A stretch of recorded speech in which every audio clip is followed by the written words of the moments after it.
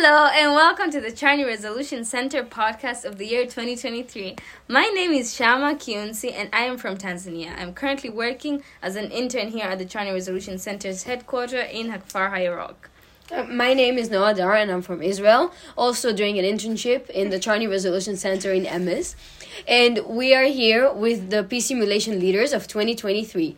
And we would like to tell you a little bit first about what the peace simulation really is.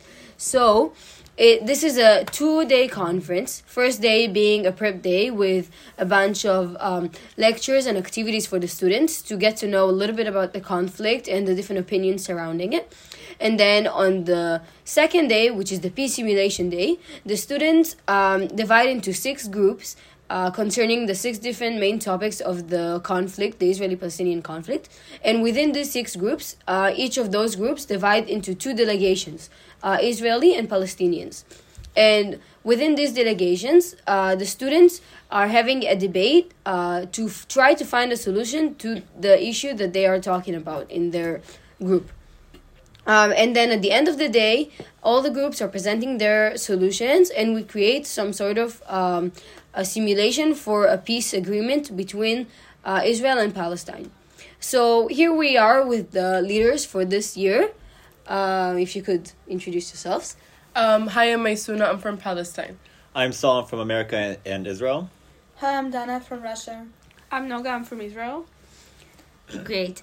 So what is your current role in the 2023 peace simulation? Okay, I'll start with me and Saul. We both are responsible for marketing for the Charney Resolution Center and the media of the Charney Resolution Center to make sure people are aware of what's going on, the dates in which they are happening, and just to keep them updated about the event. We post regularly on the Charney Resolution Instagram with reels, with videos and posts regarding all aspects of the simulation, where we ask current DP2s that have already had past simulations and also current DP1s that are going to experience it this year. I'm responsible for content management and organization, and I'm basically planning all the activities and workshops that will take place during the simulation. I'm responsible for the schedule, meaning I write when and where each thing is going to happen, and if someone needs something, then I also write that. Thank you, guys. So, we wanted to ask you next, how do you guys use your own identity, as you're all from different countries, to fulfill your role in representing the 2 perspectives for this simulation, the Israeli and the Palestinian?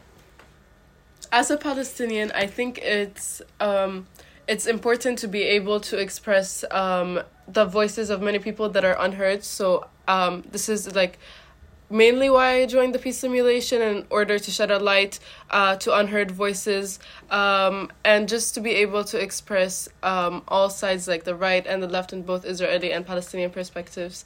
I think it's hard to escape a bias, but I will try my best to shed a light on both perspectives.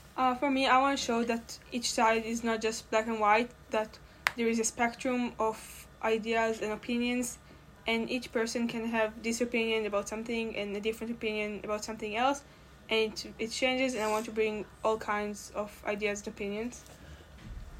As both a local and international, the part that I want to bring to the simulation is the information brought to all the participants. I want to make sure that they have a full range of information that is understandable for internationals, and you don't have to have a local background in order to understand it.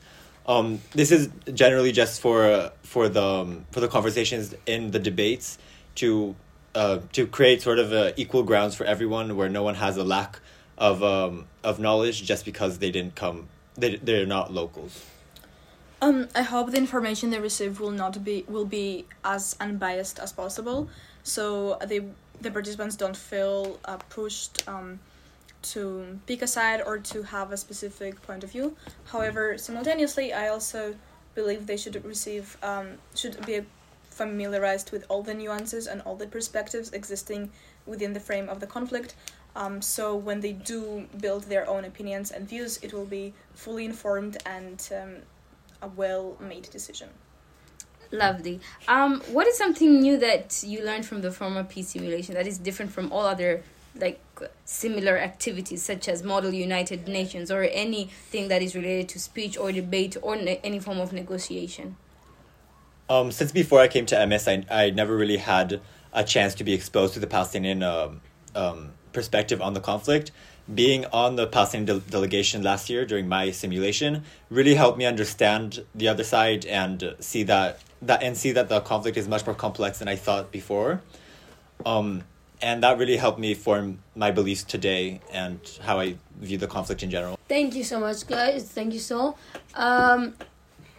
Now, we wanted to ask you, what do you think is the meaning or the value in doing this kind of project? As you all came to lead the simulation this year, why do you want to lead it? What do you think it contributes to the students of EMIS?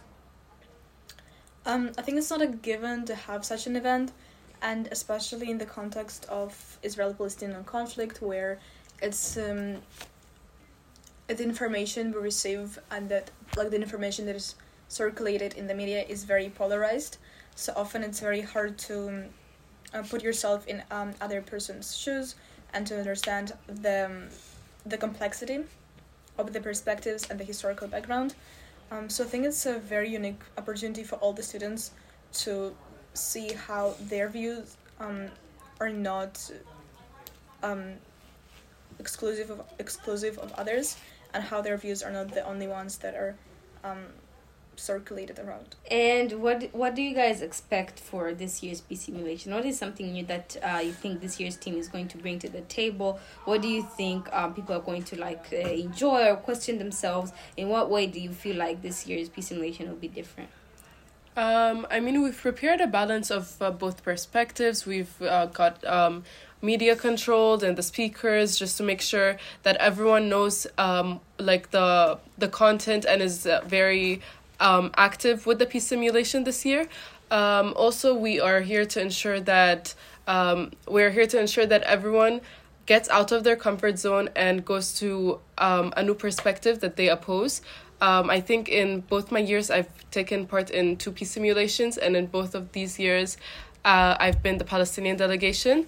I think that this year the change will be that we will specifically put people in opposing sides, so they will be able to know more, hear a new perspective, and see what it's like to be in the opposing perspective and in someone else's shoes. I think we also not only brought it out of perspective, we also brought it out of different kinds of workshops that deal with a lot of different topics that are not only related directly to the conflict, also to how to solve any conflict in general, how to communicate, which can bring a lot, especially in this kind of simulation.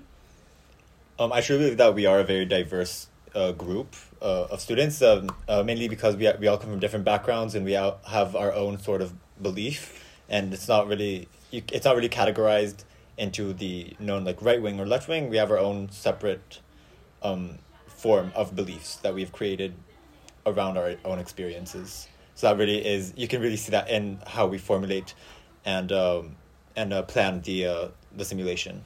For the first time this year, we actually have 2 leaders who will operate as facilitators as well. Facilitators work on the day of the simulation, and they are present in the discussion itself with the delegations. We normally have 2 facilitators for each group, for each topic. And they give out information for the students and lead the conversation in terms of choosing which questions exactly to discuss. So we have this year Sol and Maisuna, who are both leaders and facilitators this year. So how do you think you will manage these 2 jobs, and why did you choose to do both of them? Of course, we were both very aware about how heavy the job of being a leader, a peace simulation leader, is with responsibilities. However, we're both very fascinated and very interested in the simulation itself and all the debates, because you get such a broad range of opinions and beliefs all coming together in order to represent 2 ideologies. And it can really, from what my experience from last year in my peace simulation, you could see how everyone's own personal background kind of was reflected in it was reflected in the way they represented their resolutions, and we both find it really fascinating. We're both really interested, and we really enjoy being part of this kind of activities, such as the simulation. And are you guys personally interested in continuing to be engaged in peace building activities even after you graduate? Because I know different people have different plans. Others are taking a gap year. Others are gonna go to university. Others are gonna go to the army. And how do you plan to engage in such activities for the future? Personally, I intend on pursuing international law and international relations. So for me, it's a topic that I will keep exploring in the future, and I'm very glad to have an opportunity to connect with the world of like negotiations and peace building and such an early stage.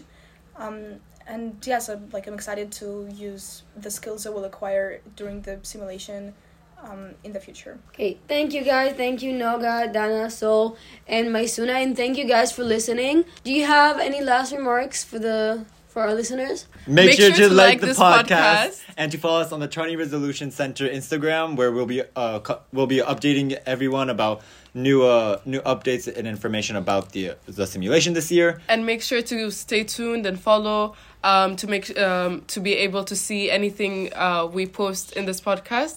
Also share with your friends, maybe enlighten them through raising awareness about what we're doing in this event. And yeah. Yeah.